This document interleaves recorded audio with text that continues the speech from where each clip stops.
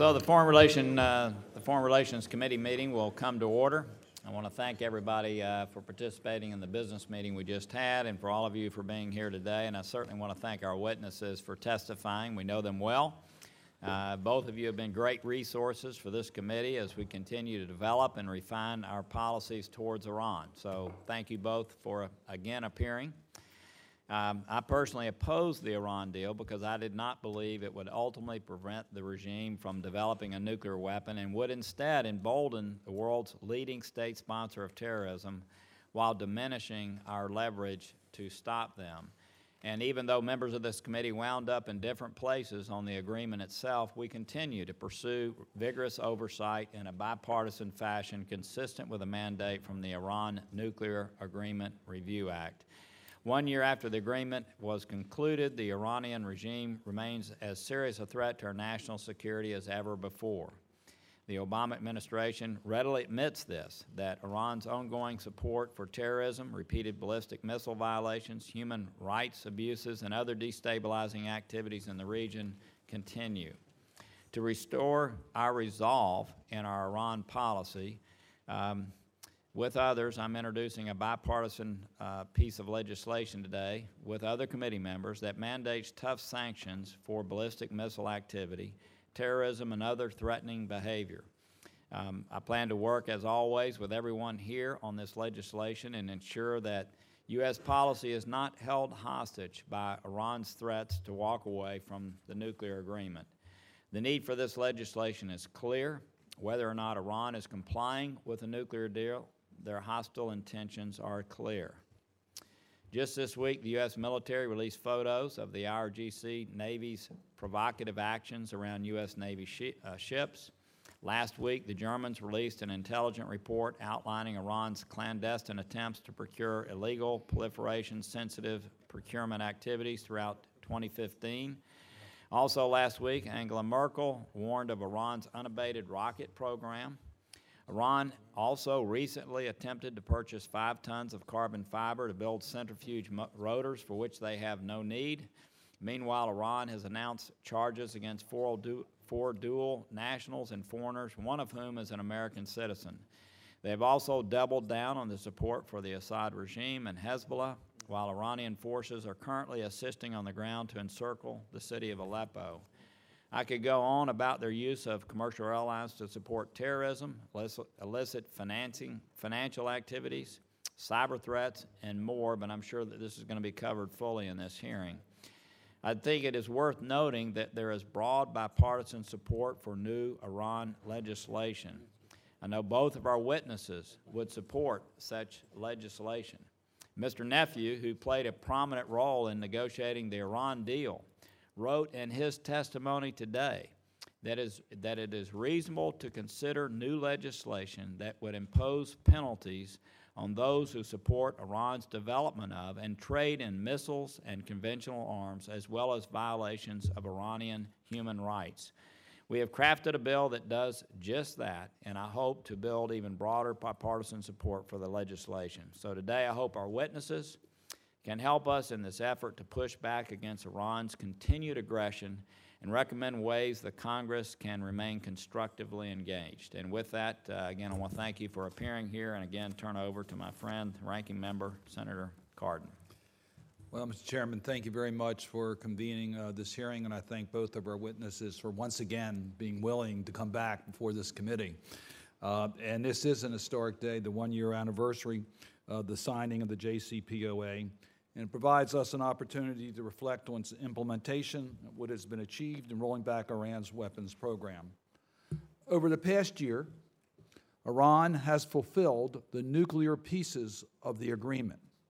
On January the 16th, the International Atomic Energy Agency, IAEA, confirmed that Iran reduced its number of operational and installed centrifuges below the 5,600, which is what Iran committed to in the JCPOA, limited its nuclear stockpile to no more than 300 kilograms of low-enriched uranium, removed the core of the Arak reactor, making it physically incapable of producing significant amount of weapons-grade plutonium, and agreed to all the enhanced IAEA monitoring inspection, which the JCPOA required to verify that no undeclared nuclear materials or activities are occurring in Iran.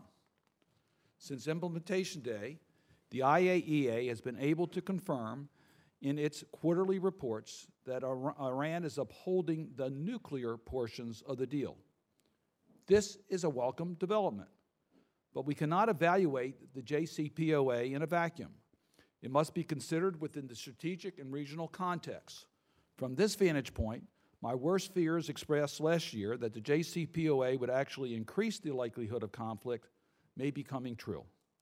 Since this agreement was signed, the Iranian government has continued ballistic missile testing activities, which flies in the face of the spirit of the agreement and is in violation of the UN Security Council resolution that endorsed the JCPOA, doubled down in Syria and now openly acknowledges casualties taken protecting the regime of Bashar al-Assad, funded and supported the Iraqi Shia militia in Iraq that have participated in sectarian violence, restored relations with Hamas, a U.S. designated foreign terrorist organization committed to Israel's destruction, deployed vessels full of lethal aid to the Houthi fighters in Yemen, incited riots to attack Saudi diplomatic facilities in Iran, increased the number of executions, and is doing nothing to improve the abysmal human rights situation in their country.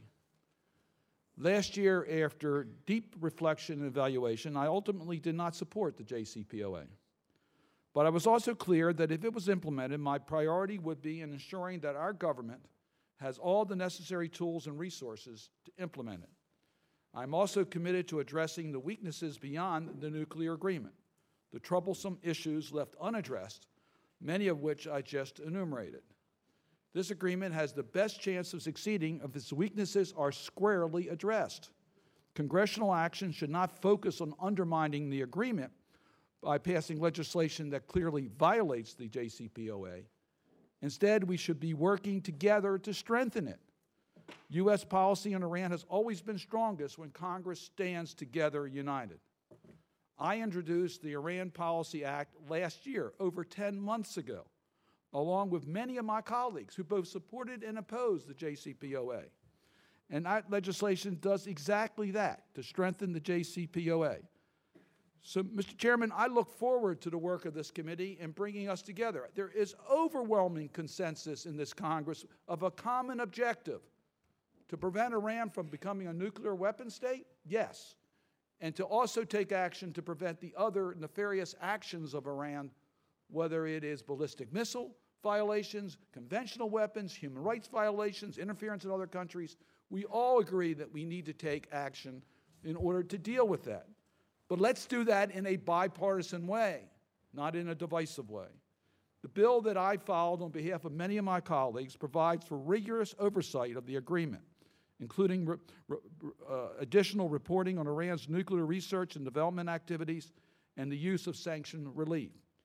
Clarifies U.S. policy to make it clear that Iran does not have an inherent right to enrich, and that all options remain on the table, including military options, to prevent Iran from obtaining a nuclear weapon. Continues sanctions on Iranian entities and individuals engaged in ballistic or cruise missile proliferation and terrorism or human rights violations, and provides for expedited considerations of new sanctions if Iran directs or conducts an act of terrorism against the United States, or substantially increases its operational or financial support for terrorist organizations that threaten the U.S. interest or allies. The bill importantly authorizes additional specific security assistance for Israel. There are also several other steps that we must work together going forward. Mr. Chairman, we must reauthorize the Iran Sanctions Act for another 10 years so that the threat of snapback sanctions remains a credible deterrent. We must urge our partners in the P5+1 to coordinate responses to Iran's troubling behavior. Last week's UN report on Iran's ballistic missile activities is a perfect opportunity. As the Iranian regime continues its destructive pattern of supporting terrorism, proliferation of weapons, threatening Israel, and violating basic human rights, the Congress has to remain strong and united in countering this warped world view. Thank you again, Mr. Chairman, for convening this hearing and for bringing to us two distinguished panelists to continue our discussion. I look forward to that discussion. I look forward to working with you and all the members of this committee on how we best can deal with the Iranian threat. Well, thank you, and thank you for your comments and the way we've been able to work together on so many issues. I think both of us, in our attempts to deal with what Iran is illicitly doing, have meticulously stayed away from anything that compromises the JCPOA. And I think we both understand that it's our committees in our pushing back against Iran that doing anything that would attempt to undermine that would not be in the if you will, the mode that we've continued to operate. I realize there are some bills that are coming out of the House that may do that, but I think you'll see that the legislation that was introduced this morning in a bipartisan way by members of the committee is one that does not do that, does not undermine the JCPOA, but does push back against the illicit activities that are underway will be discussed in just a moment. So thank you for that. I look forward to continuing to work with you. Our first witness is Mr. Mark Dubowitz, the Executive Director for the Foundation of Defense of Democracies. Our second witness is Mr. Richard Nephew, Program Director for Economic Statecraft, Sanctions, and Energy Markets at the Center of Global Energy Policy at Columbia University School of International and Public Affairs. We want to thank you both for being here. We're obviously very interested in your comments. If you could summarize those in about 5 minutes or so, those without objection, your written testimony will be entered into the record.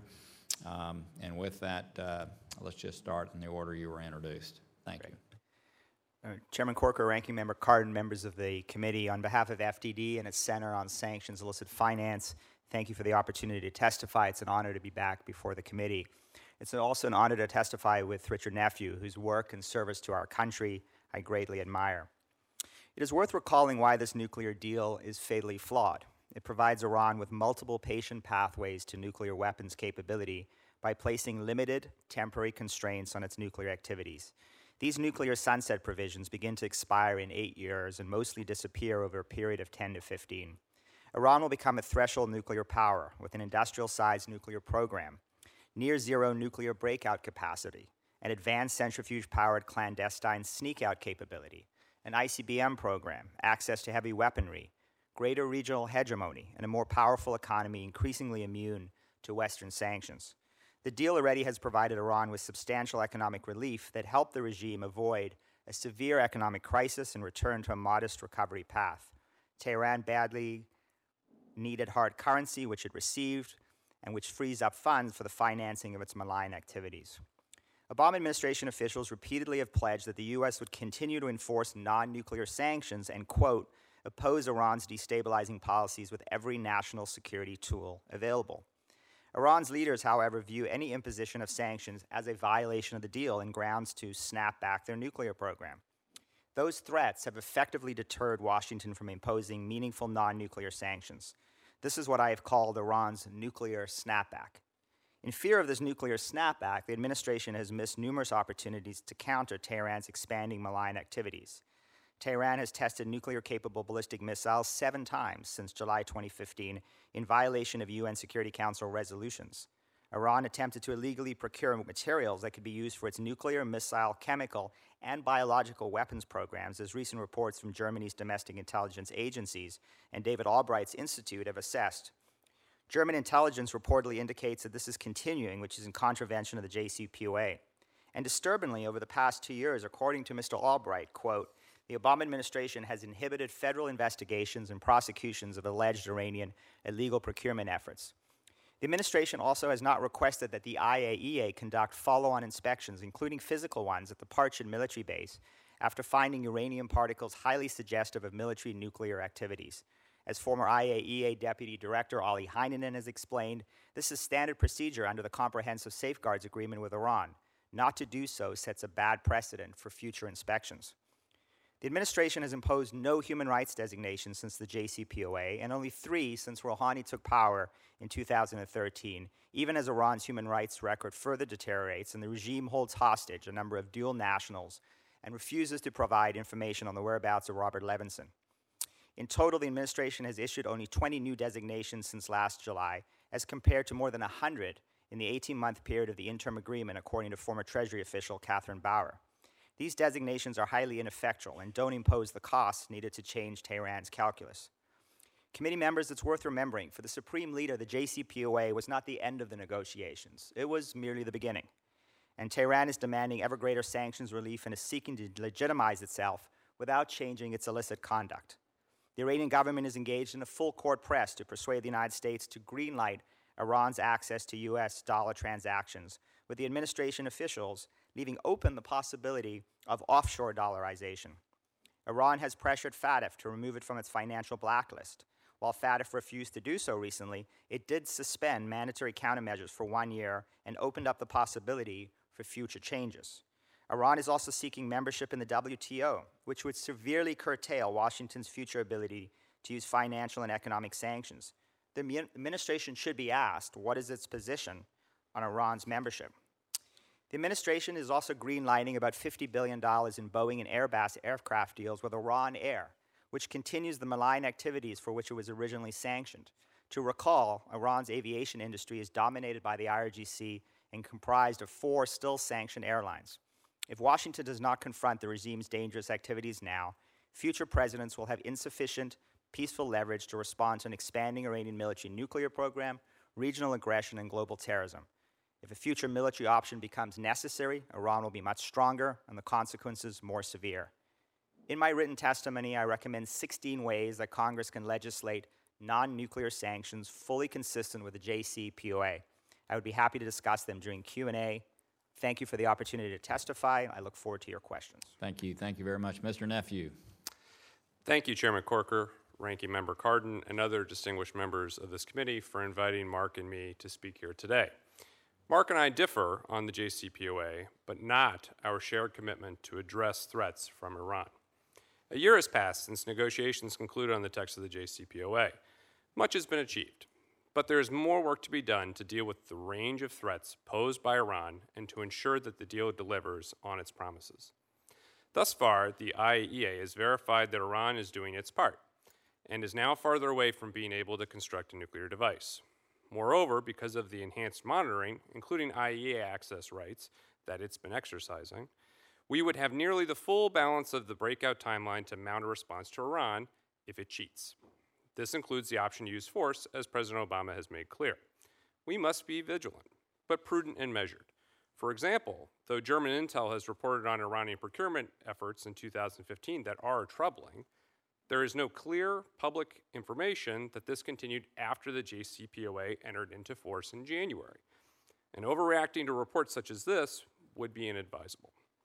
Taking a measured approach is also important because the United States and its partners made their own commitments. And Iranians are even now debating whether we are cheating or whether their continuing economic difficulties are the result of other, more systemic issues. The Iranian economy has improved since President Rouhani's election in 2013. And as of today, Iran has been able to regain some of the market share it lost when U.S. sanctions clamped down on oil exports, and other industries are showing signs of life. Internally, inflation has been reduced from around 45% to around 10%. Iran's currency has stabilized, and there are indications that the Iranian banking system is finally recovering from the insolvency brought on by years of bad loans and damage from sanctions. On the other hand, though unemployment is down, it remains in the double digits. GDP growth has returned after years of contraction, but Iran is building on a far weaker, smaller base than prior to the Ahmadinejad years. And Iran is yet to see major external investment pour in. Iran's difficulties primarily stem from 3 factors: its complicated and onerous domestic business environment, residual sanctions and the threat of snapback, and low oil prices. The problems that these 3 factors create are interrelated, and together they contribute to the risk-reward calculations by international businesses that remain heavily weighted to risk. Remedying this combination of problems is going to be difficult for Iran, notwithstanding what the United States chooses to do. The United States has executed its responsibilities under the JCPOA to the letter, and need not, as a legal matter, do anything further. But the United States does have an interest in ensuring that Iranian leaders believe and can credibly argue that they saw economic benefit from the JCPOA beyond the president's stability to preserve the deal and to persuade the international community of our sincerity. We can do much simply by offering clarity on our remaining sanctions. Updated frequently asked questions and licensing policy statements would help.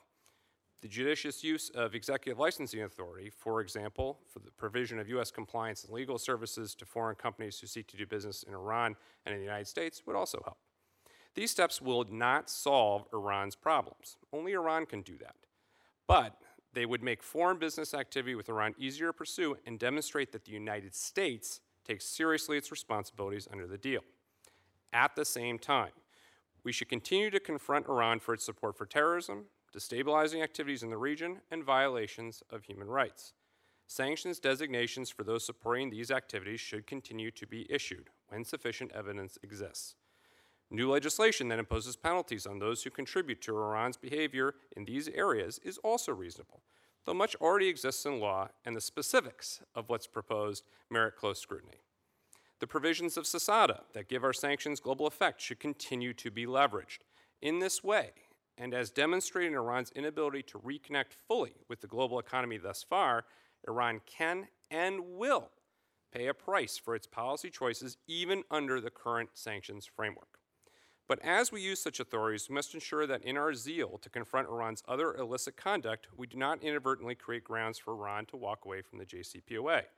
This is not acquiescing to nuclear blackmail from Iran, just as it is not sanctions blackmail to hold open the possibility of snapback. This is acknowledging that we have an interest in the nuclear deal, and so do our partners in the region. Canceling the JCPOA would recreate the existential threat that Israeli General Eisenkot, for example, declared over just months ago. And seeing whether a deal with Iran can be managed while dealing with these challenges could also create a foundation for a long-term better relationship that may help us address these challenges further. Many in Iran have signaled no such willingness, and security forces in Iran have sought to prevent any opening, including through the most basic and unconscionable of maneuvers, the arrest of dual nationals, including Siamak Namazi and his father. These are activities of strong men in positions of power, but not confident ones. They betray a deep sense of trepidation and fear that the system they have built may be unraveling.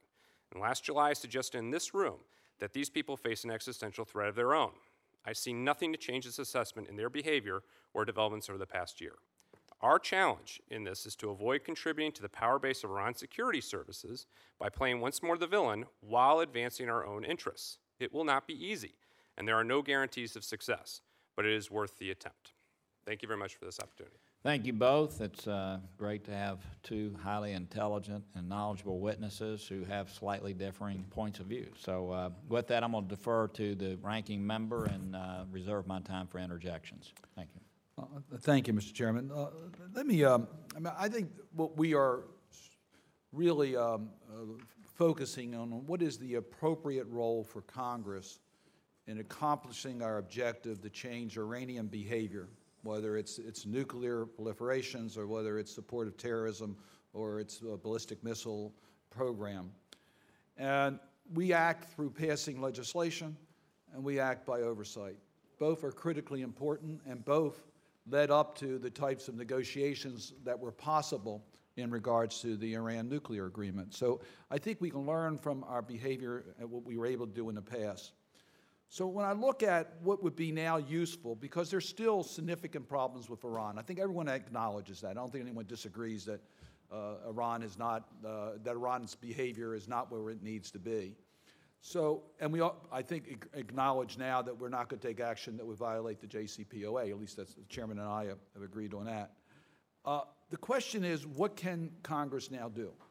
So I look at it and I say, you know, one thing we can clearly do is improve our oversight. Get reports on the sanction relief, how much funds have been made available to Iran, get clear information as to how that has been used. We'd like to see it used for its people, but is it used just to increase terrorist activities or support for the nefarious actions that we are trying to avoid? To me, the record doesn't reflect head nods, but I saw both witnesses nodding affirmatively on that. Another thing we can do, and this became very clear to me in my visits to the Gulf states, is that we have an articulated regional strategy to protect our allies in the region. They're very concerned that there may be a new chapter in what's happening in the Middle East as far as the power change, and that Iran might be a more significant player, which jeopardizes the security of Gulf states. So I think having an articulate, supported congressional involvement on a regional strategy would make sense. Third, of course, is that we know Iran's, one of its major targets is Israel. So making it clear our commitment to Israel's security seems to me another matter that becomes a very important fact of congressional policy. But that brings me to sanctions, which is where we seem to put a lot of our attention. One thing to me is clear, and I would think would be something that we all could agree on and try to get done immediately, is the extension of the Iran Sanction Act. Because if snapback is to really be effective, you have to have the law beyond December of this year. So why don't we just get that over with, get that done, because we are running out of a clock on legislative days here, and I would hope that through the leadership of this committee and through others we could get that done, and I don't think that would be difficult. I think we could probably get that completed. I would hope we would also be willing to look at expedited considerations of sanction legislation if Iran participates in actions that violate our policies. I would think that's something we could get done. And the reason I mention these issues, they're all incorporated in legislation I filed on behalf of other members, but I've had conversations with our P5 partners. I've met with some of the direct negotiators that were negotiating on behalf of the partner countries. I wanted to understand, because I hear they were not happy about Congress taking action, and I wanted to find out why. Because wouldn't they want us to be strong against Iranian non-nuclear violations? And the answer is they do want us to be strong. But they are concerned as to whether this is just a piling on or a backward way of violating the nuclear agreement, which is not what I want to see happen. And that's why I think we have to be very strategic as to how we deal with new sanction legislation. And if we deal with sanction legislation that provides a statutory basis for the executive sanction regime that is currently in existence, to me that's a very sound basis for us to be on. And then we don't run the risk of whether Congress is supporting a very strong position in that regard. So I know that's a pretty, I just really want to start with Mr. Nephew, if I could, as to whether we can get this surgically done in a way that doesn't interfere with the support we need from our P5 partners. Senator, I very much agree with your comments. I think in total, in terms of the challenges that we face and the kinds of things that we need to do to respond to them. I also agree that there is a way, as Chairman Corker pointed out from my written statement, of crafting sanctions legislation that is complementary to the JCPOA and keeps within the boundaries of the JCPOA. But it comes down to the end of the specifics and what's involved and the degree to which it affords executive flexibility, again, for any president that might come into office to be able to respond to circumstances that may evolve over time. Thank you. If you would want to respond quickly, Yeah, Senator Cardin, I agree absolutely, but I think the most important thing that Congress can do is reestablish American deterrence. I think over the past year, American deterrence has been severely degraded because the Iranians don't believe that we're willing to use non-nuclear sanctions to respond to their malign activities, and I think if we don't reestablish deterrence, we're tying the hands of the next administration and effectively paralyzing U.S.-Iran policy. Thank you, Mr. Chairman.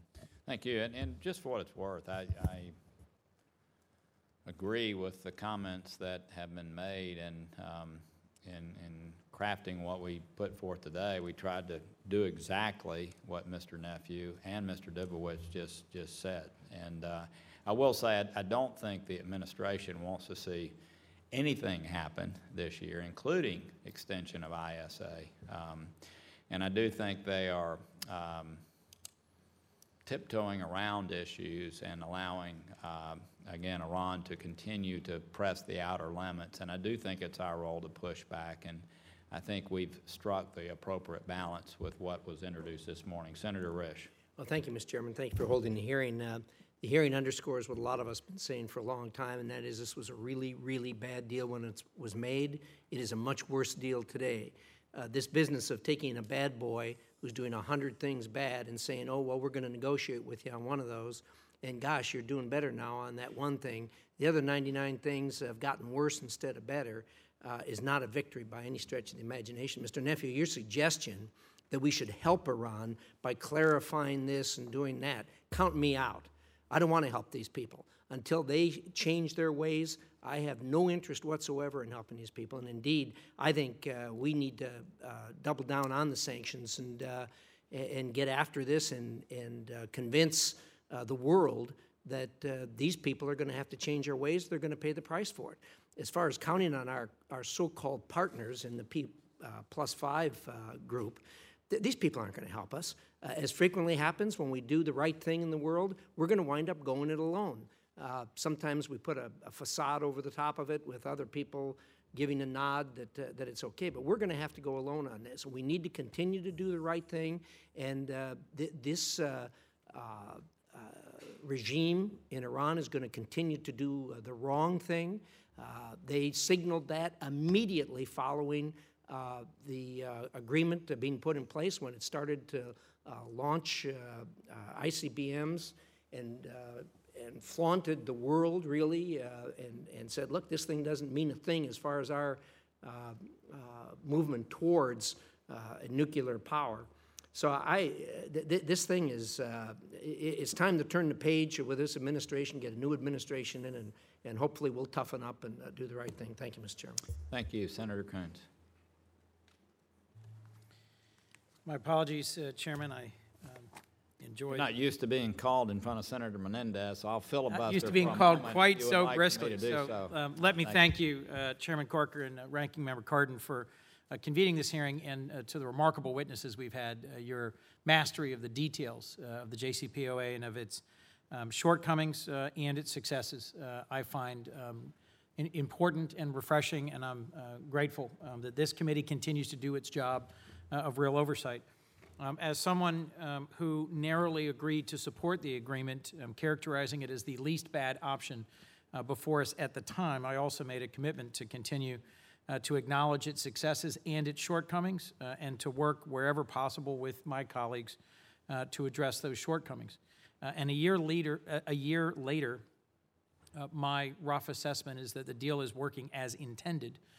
And I agree with the witnesses that some of the flaws of the deal have also been exposed. And so I will continue to call for Congress to do three things. First, as other crises around the world emerge and take the attention of the current and future administration, the current and future Congress, we have to continue to push the executive branch, Treasury, State, Energy, Defense, and the intelligence community to monitor, enforce, and implement this agreement so that violations, small marginal violations, are known and are promptly addressed. And that means holding Iran accountable in every way possible. Second, we have to work together to find ways to strengthen the administration's ability to push back against Iran's continuing bad behavior outside the four corners of the JCPOA. And then last, we have to maintain a credible conventional military deterrent to protect U.S. interests and our allies in the region, including, of course, Israel. And in each of these areas, rigorous, fair, and responsible oversight by Congress is crucial.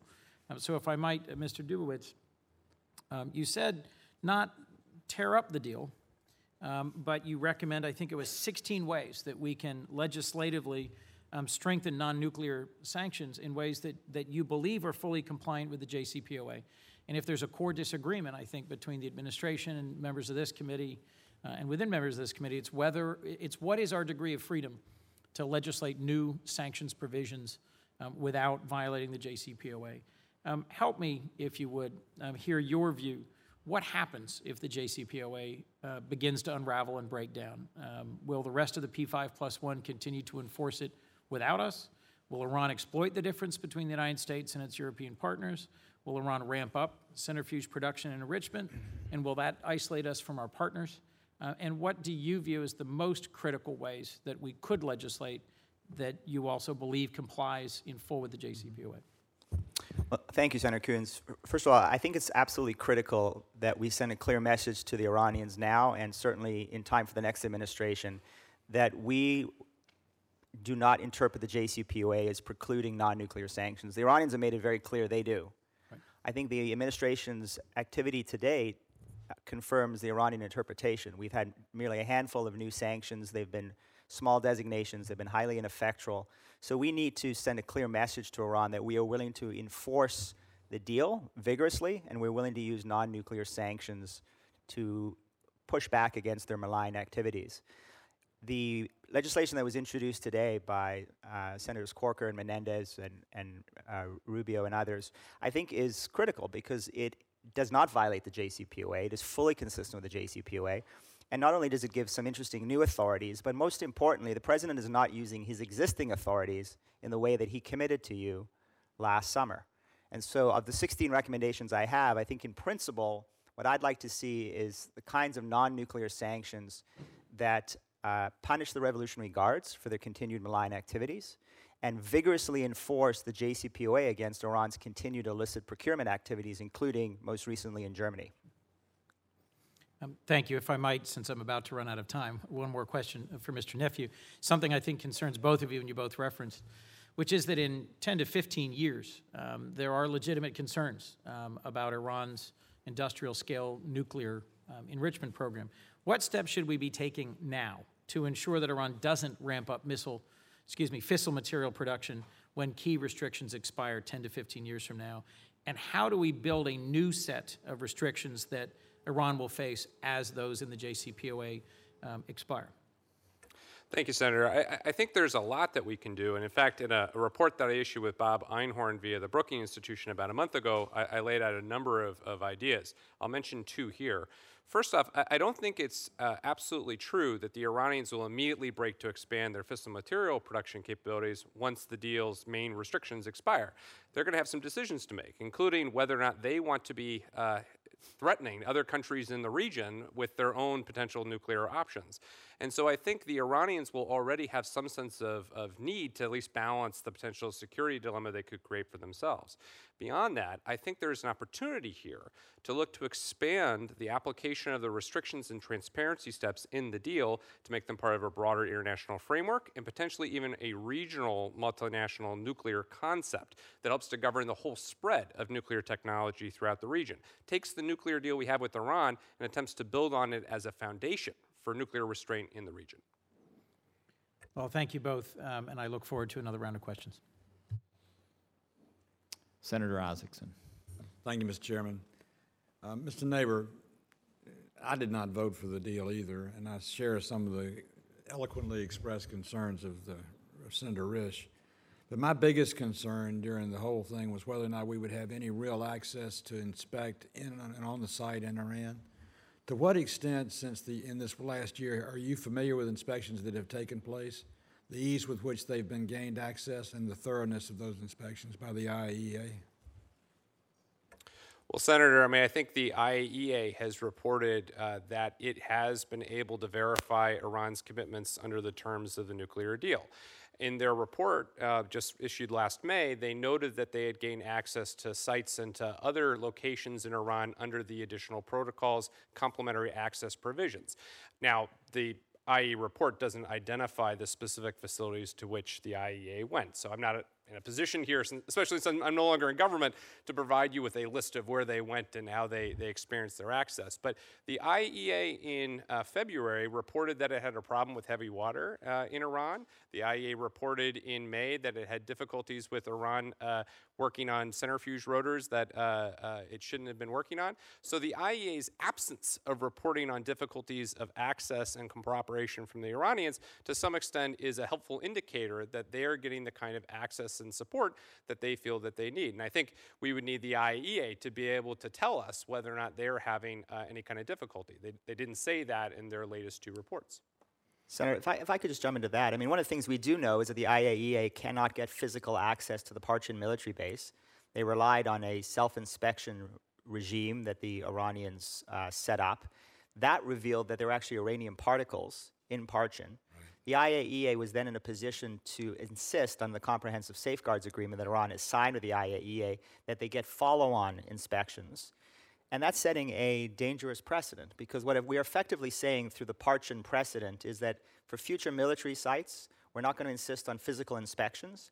And even when we use self-inspections and we find nuclear materials there, we're not going to insist on follow-on inspections. And I think that's setting a terribly bad precedent for the future and a great situation for the Iranians, who can always invoke the Parchin precedent to keep the IAEA out of military sites. Mr. Neighbor. Yeah, Senator, if I can just respond to that. I think Mark usefully points out an area in which the IAEA was able to get access that it deems sufficient to be able to address lingering questions associated with Parchin. And under the terms of the deal, the United States has given the IAEA the discretion to implement its the commitments that it took on as part of the deal. I think that the IAEA has demonstrated in numerous other cases its willingness to take access requests forward if they believe they've got real problems they need to address. And I think the fact that the IAEA did not go back into Parchin because of 2 particular particles, at least not yet, shouldn't be indicative of a broader problem with IAEA inspector access or IAEA inspector efforts. In fact, if you go back in the history from 2003 to 2005, the IAEA was inspecting military facilities throughout Iran, including Parchin. And I think this demonstrates that the IAEA, when it believes there is value and merit in going into a facility, it can structure inspection protocols and inspector access to get what it needs to get. And yet we don't know, for example, as Mr. Albright and Dr. Heinen have pointed out repeatedly, we don't know what happened to the uranium stockpiles from which those particles were brought. So exactly what is going on? Where are the uranium stockpiles? What has happened since? Why is the IAEA not insisting on follow-on inspections?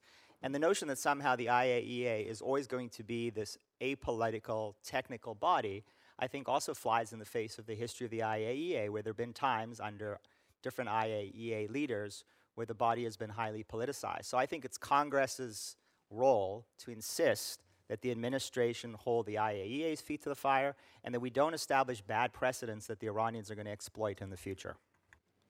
Yeah, Mr. Neighbor. Sorry, with respect, Senator, you might have other questions, but I did want to just put one point out there.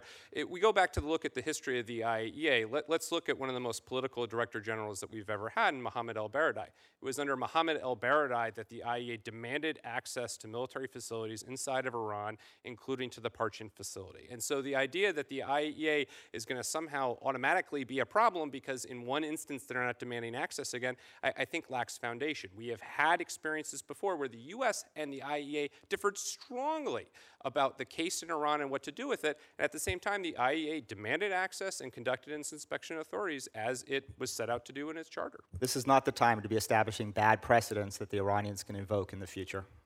Well, I agree with that, and I'm glad y'all took the time you did to expound on it, because my big concern is that the Iranians will cheat. We know that. In fact, in your paper, in your opening statement, Dr. Neighbor, you state in there that the risk of them not cheating is not zero. They probably will, and we've got to be able to catch them. I just worried that the inspection provisions the Iranians insisted on in the JCPOA left them enough wiggle room where it was the fox guard in the henhouse in some cases. And I want to make sure we're getting as much oversight out of Congress as possible, so if there is cheating going on, we can detect it as soon as possible. And Senator Isaacson, it's not theoretical cheating. The Iranians were cheating last year. They were illicitly procuring nuclear, chemical, bio, and missile technology from Germany. They were procuring carbon fiber in great quantities that have no other utility than to actually use for advanced centrifuges. And if that only happened in 2015, as Mr. Nephew said, despite the fact the Wall Street Journal is reporting that German intelligence officials say that it continues into 2016, I think it's deeply troubling that they were conducting these illicit activities during the negotiations up to the JCPOA and between July of last year when the JCPOA was reached and December. I also point out some interesting facts in that German intelligence report that says explicitly that they are concerned that those activities are continuing. I don't know why a report coming out in 2016 would say that those activities may be continuing if those activities had actually stopped on December 31st, 2015. So I think this is a great example of how the Iranians continue to test the JCPOA, and that in the face of non-enforcement, the Iranians will know that they have a green light to continue to push at the international community and see what they can get away with. My time's expired. Thank you, Mr. Chairman. Thank you. Senator Menendez. Thank you, Mr. Chairman. Mr. Chairman, I'd like to submit for the record a report issued by the U.S. Government Accountability Office at my request along with Senator Kirk. Without objection. I'm releasing I it- assume it has something to do with the subject at hand. I'm sorry, Mr. Chairman. It talks about how great you are as a chairman. No. It That, says- that we have no It's objection. very You can lengthy, move on. too. So it says the Iran nuclear agreement, the International Atomic Energy Agency's authorities, resources, and challenges. And it's a full accounting of the GAO's findings with respect to the IAEA's capacity for meeting the tremendous obligations that we have thrust upon it by the JCPOA. First and foremost, the GAO report highlights the IAEA's challenge in detecting undeclared nuclear materials and activities. It raises the issue of whether the IAEA will ever be able to verify that Iran has no undeclared nuclear materials and activities, as international inspectors are supposed to verify this before reaching the so-called broader conclusion on Iran's nuclear program.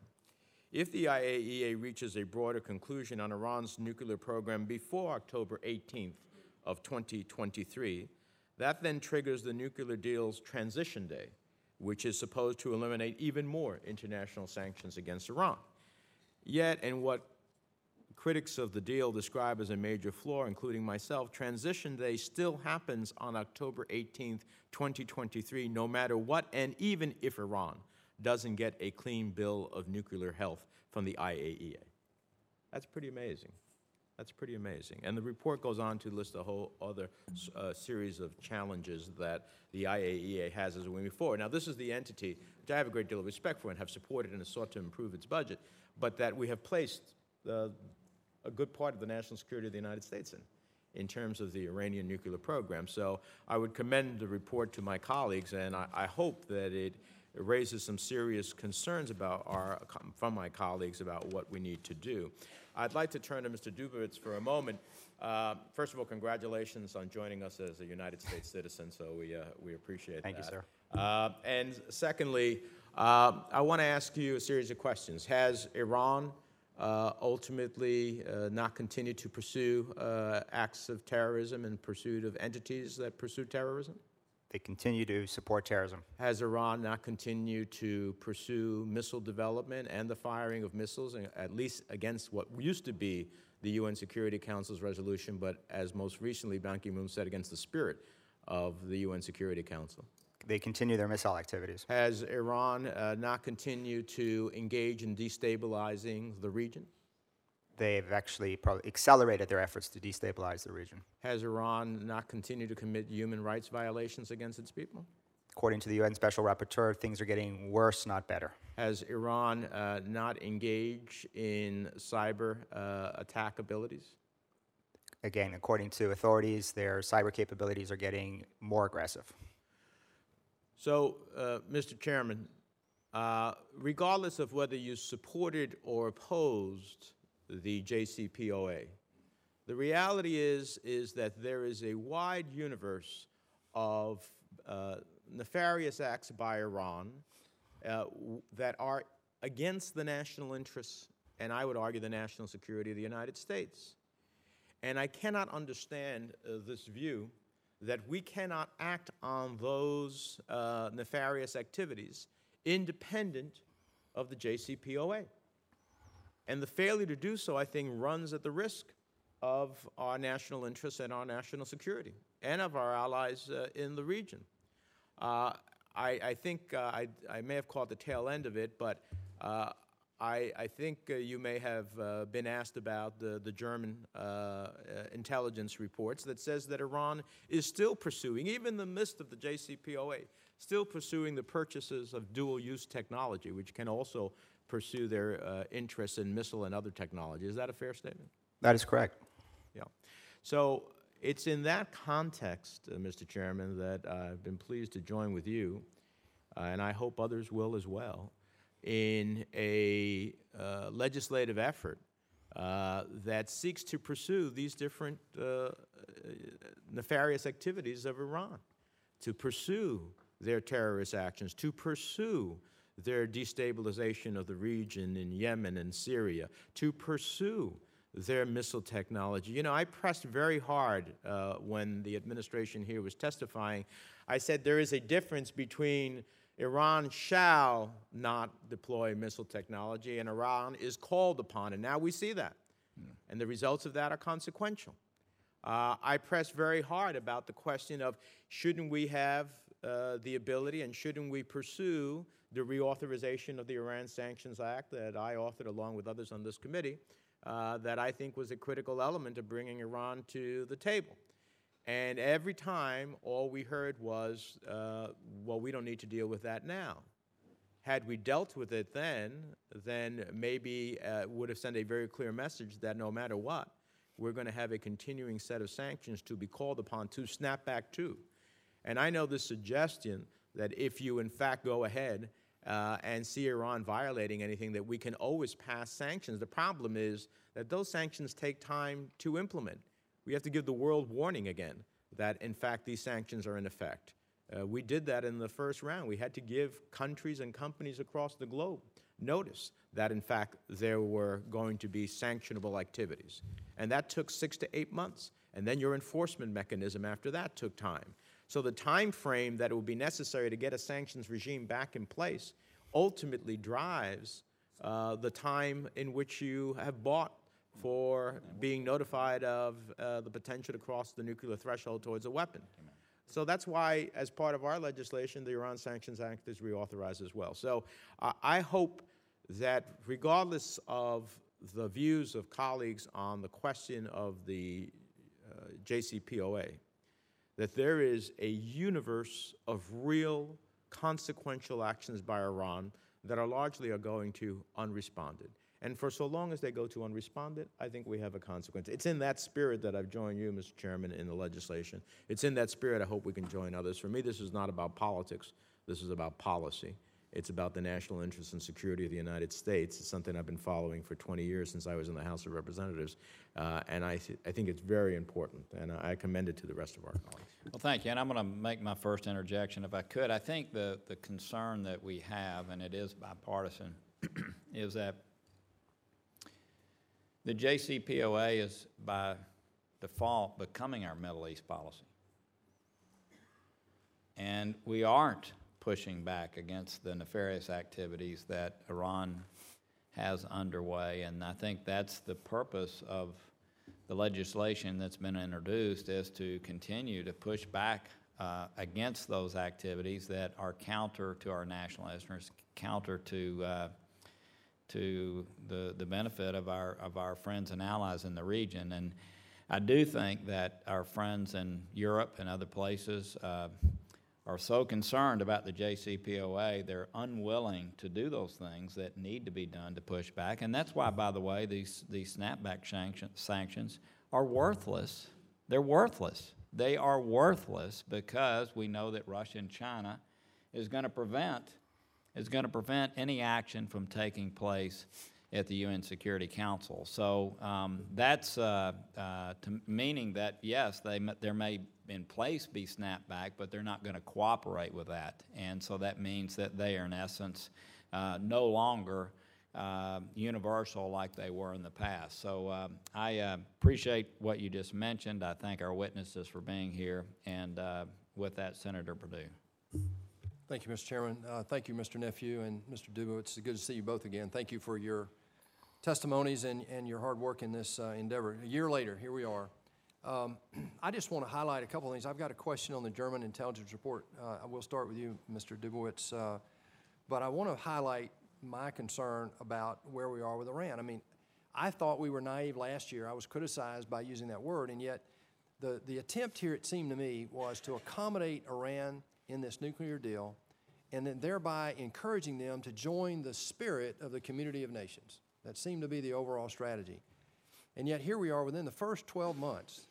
We know about the ballistic missile launches, 7 illicit launches, harassment of U.S. forces, not only the Navy sailors that were illegally detained, but also some 10% of U.S. crossings of the Strait of Hormuz are characterized as unsafe by the Navy because of involvement of Iranian interactions. We know that there are still U.S. hostages, some with dual nationalities, but several U.S. hostages still being detained. 4 confirmed reports of interdicted arms shipments from Iran to Yemen to the Houthis. We see violations of travel sanctions. The general in control of the IRGC has made 4 illicit trips to the Soviet Union. We know the procurement attempts in Germany now coming out from their intelligence report, but also from the Institute of Science and International Security.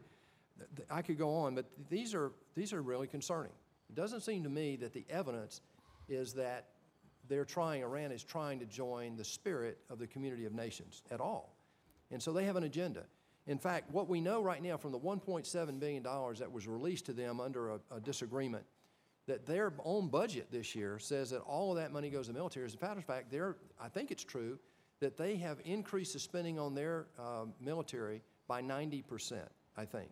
That is not the sign of a country that's been in economic woes for 10 years or more and are now trying to help build their economy and moving away from this nuclear effort and their attempts at supporting terrorism in the region and Bashar al-Assad. So my question, I want to go to the German specific, Mr. Dubowitz. Can you talk to me about the intelligence reports, the report from the Institute of Science and International Security about the carbon acquisition attempts?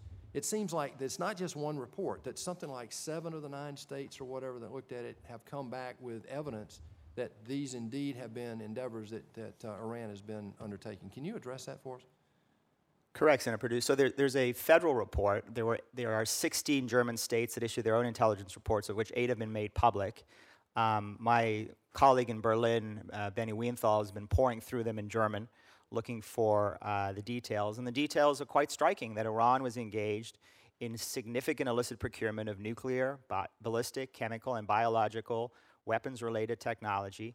But what I find most troubling about the reports is the response to the reports. The administration, instead of blasting the Iranians and saying that we absolutely oppose this kind of malign activity, we will aggressively enforce U.S. sanctions, and this kind of behavior up to the negotiations of the JCPOA and after the negotiations of the JCPOA is completely unacceptable and is a violation of the JCPOA, which has a specific procurement channel through which the Iranians are supposed to be going. Instead, from the administration, we got excuses. From the German Foreign Ministry, a remarkable response. The German Foreign Ministry said, well, we're not concerned because these are clearly Iranian hardliners trying to undermine the moderates. Well, of course they're Iranian hardliners. The Iranian hardliners are in charge of the nuclear program, the missile program. They're in charge of Iran's terrorist activities. They've got in charge of Iran's vast system of human rights abuses. They're in charge of all of the destabilizing activities that Iran is engaged in. So the fact that the hardliners are engaged in illicit procurement is not a reason to be reassured. It's a reason to be even more concerned. And so what I would hope and expect from this administration is aggressive enforcement. And as David Albright has said, there are significant concerns that the Obama administration is actually blocking prosecutions and investigations of Iranian illicit procurement. It is not a posture that we want to take. And I agree with Senator Corker. I mean, I think our economic sanctions snapback is delusional, but I think their nuclear snapback is actually incredibly powerful. And we've seen a year of this. It's deterred this administration and the Europeans from vigorously enforcing non-nuclear sanctions at a minimum. And so the Iranians are constantly going to invoke this threat to walk away from the deal anytime we try to push back, even in ways that are allowed by the JCPOA. The longer we allow that dynamic to continue, the worse it is for American national security. Thank you, Mr. Chairman. Thank you. Senator Markey. Thank you, Mr. Chairman. One of the arguments that Iranian opponents of the nuclear deal have raised is that the United States has failed to provide Iran with the sanctions relief we promised under the agreement.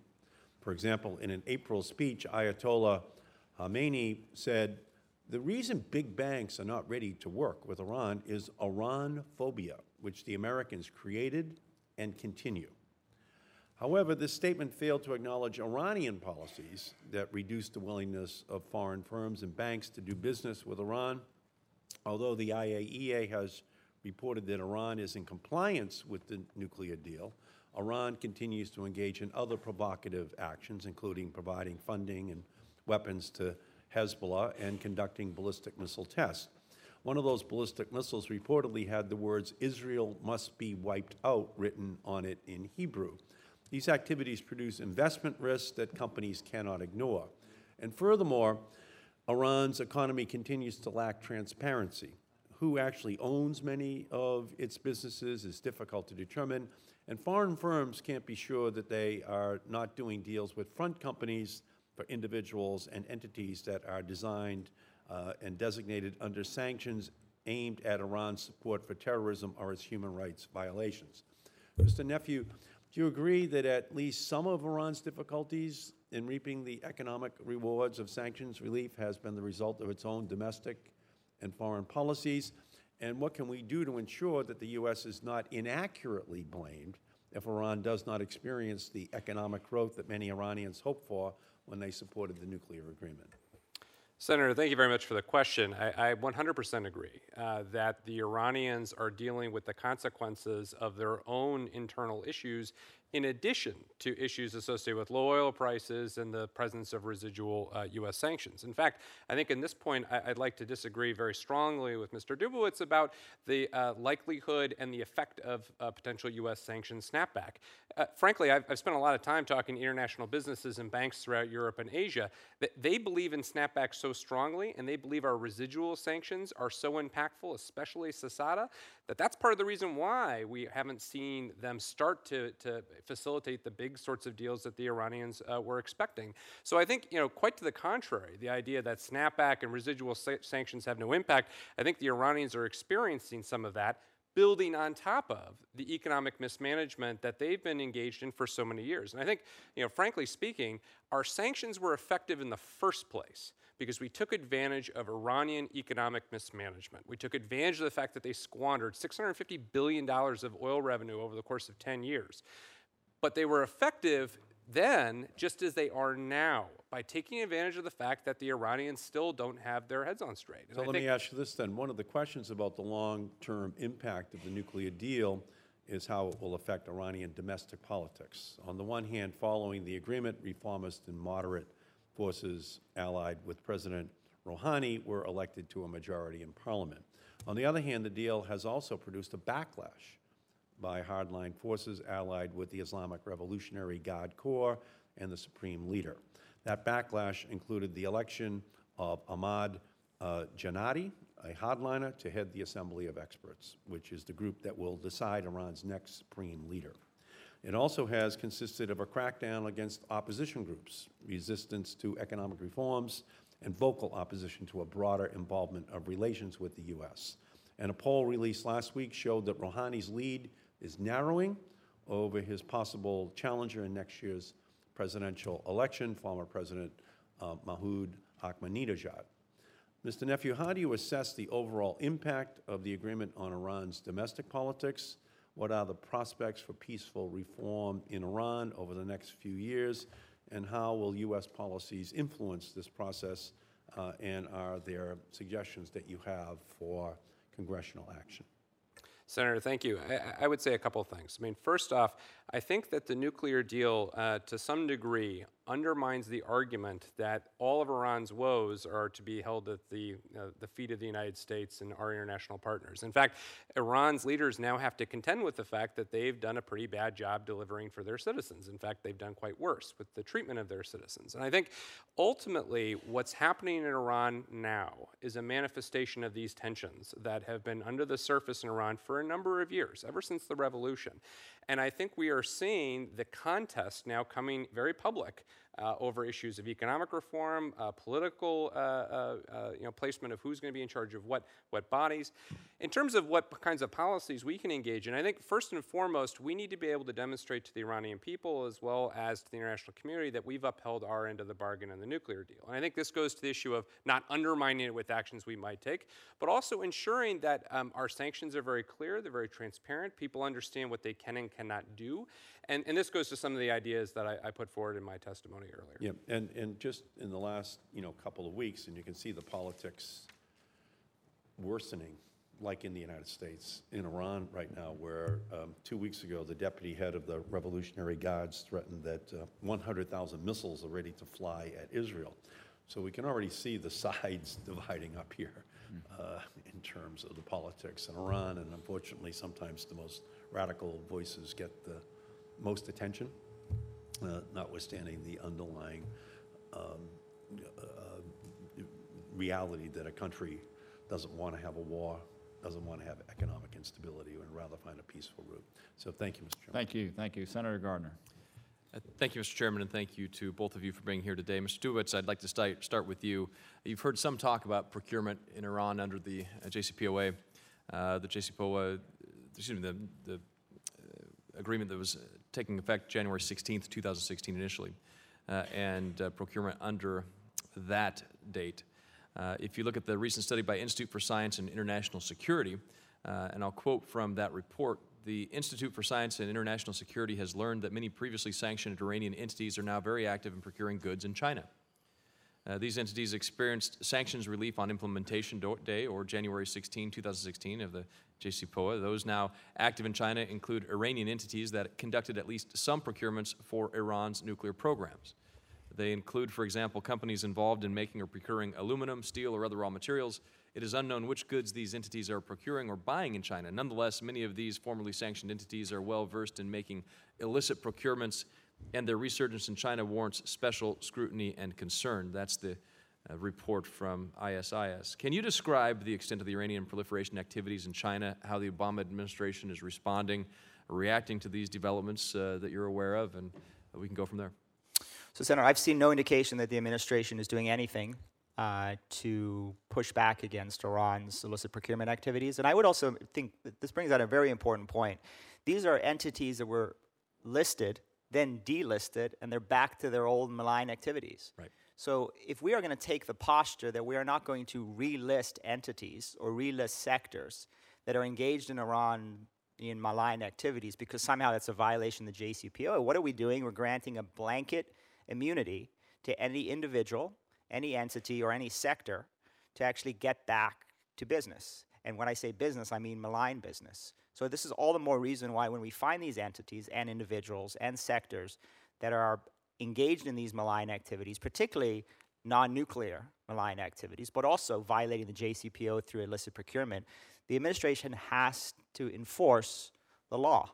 And the administration has not done so. Again, there have only been 20 designations in the past year against missile procurement networks and Mahan Air supporters, all of which have been highly ineffectual and highly weak. Now, the United States isn't the only party to this agreement. Obviously, China is as well.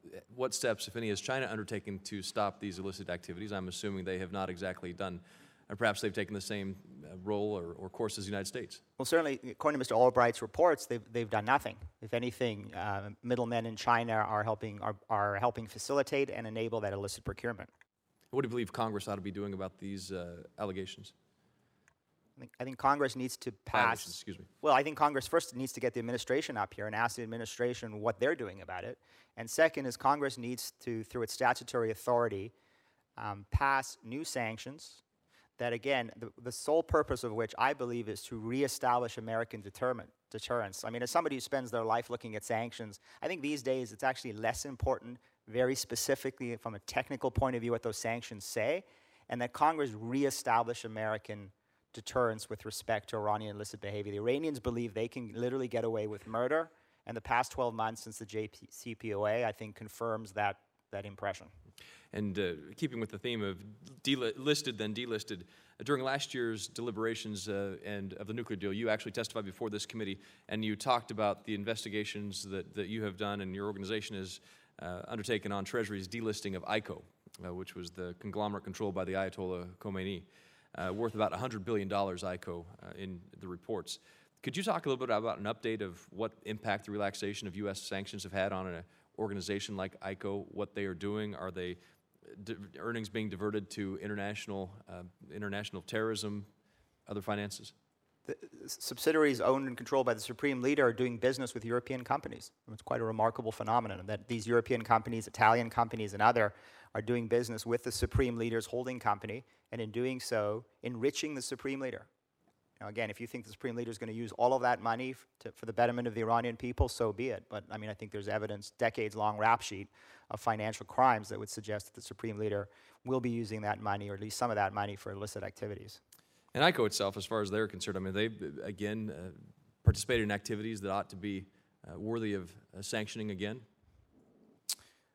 They certainly are. I mean, I think this actually brings up a great example of just not to divert this briefly, but Iran Air. I mean, Boeing is about to do a $26 billion deal with Iran Air. Just last month, Iran Air flew 3 resupply routes from Abadan, Iran, which is the IRGC resupply base, to Damascus. I mean, it's a great example, like ICO, like Iran Air.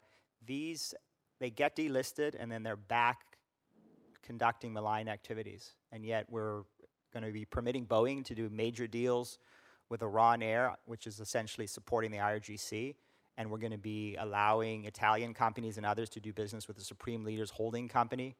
I mean, these are the consequences that I warned about last year, and I'm afraid that this is only going to continue, and the snapback itself becomes increasingly ineffectual to the point that it becomes delusional as these businesses go back, as the money goes back, and as the Europeans are in a position where they have their business interests to protect. Right. They're not going to join us in a major snapback of U.S. sanctions if and when we all decide that there actually has been a violation.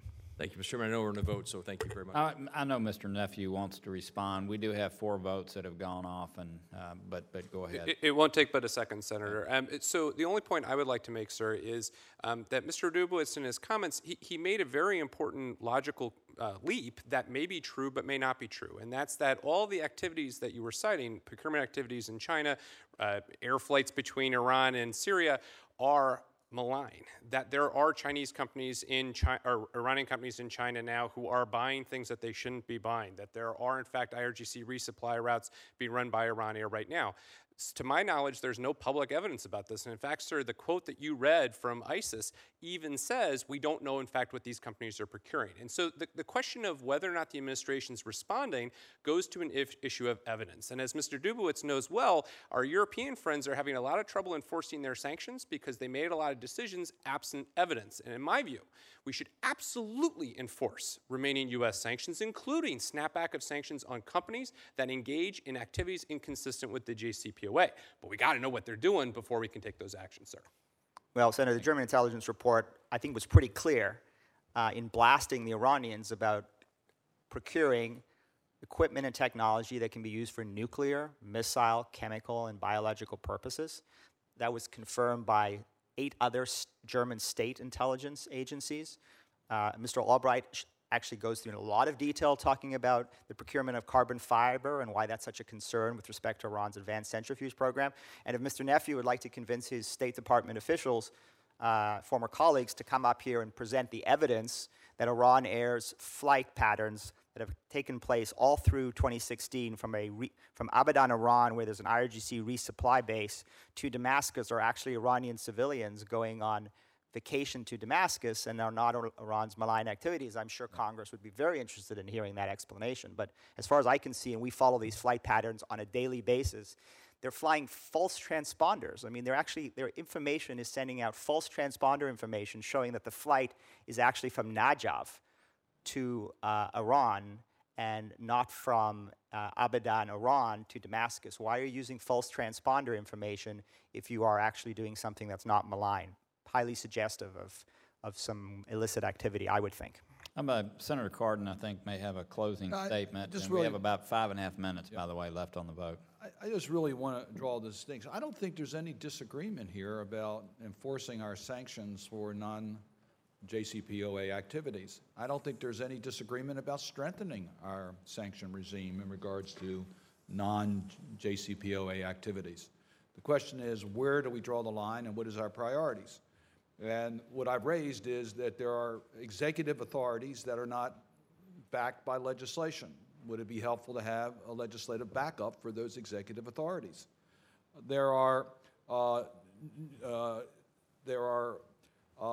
new sanctionable activities that there is no authority today. Do we want to give additional authority where we don't have today? That's something we should consider.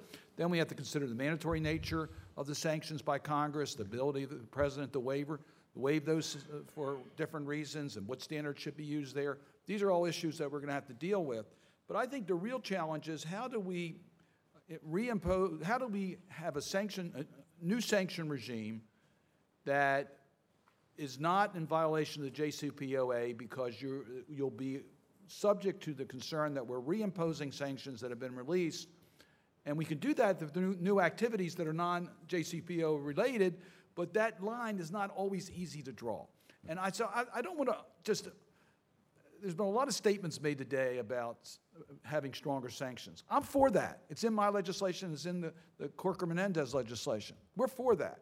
But the question is, where do we set the priorities and how do we draw those lines and under what conditions? And we didn't really get into much of the discussion today on that, but I would welcome your help and expertise as we try to draw those lines. We have a 7-week period starting this afternoon, and I hope we use that time to really drill down on a lot of the specifics here because the details are going to become important. Some of this is disagreements between the legislative and executive branches of government. We know that. We know how to deal with those problems. Believe me, we do. But on the substantive issues are going to be areas that we're going to need help.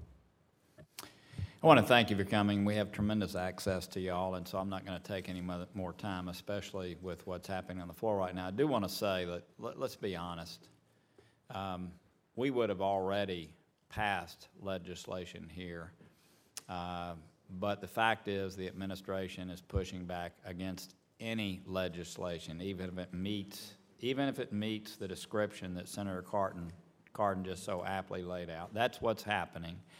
And the reason the bill was introduced today as it is, which does not in any way touch the JCPOA, does not. It aptly fits the description that our ranking member just laid out, is to move that along. And I do agree that over the next 7 weeks, I hope that we'll be able to come together and pass something prior to this administration leaving and certainly us leaving office this year, because there's no question that Iran is pushing the limits. No question that our European friends are pushing back against us doing anything, and let's face it, a lot of that is their business interest. There's no question that Russia and China are tamping that up, tamping that down, and the fact is it's time for us to take action. So I thank you both for being here. If you could, and the fact that both of you agree that we should be taking those actions, again, that don't cross the line into the JCPOA, but push back against nefarious activities that are underway, to me is uplifting. So thank you both for being here. Just 30 seconds.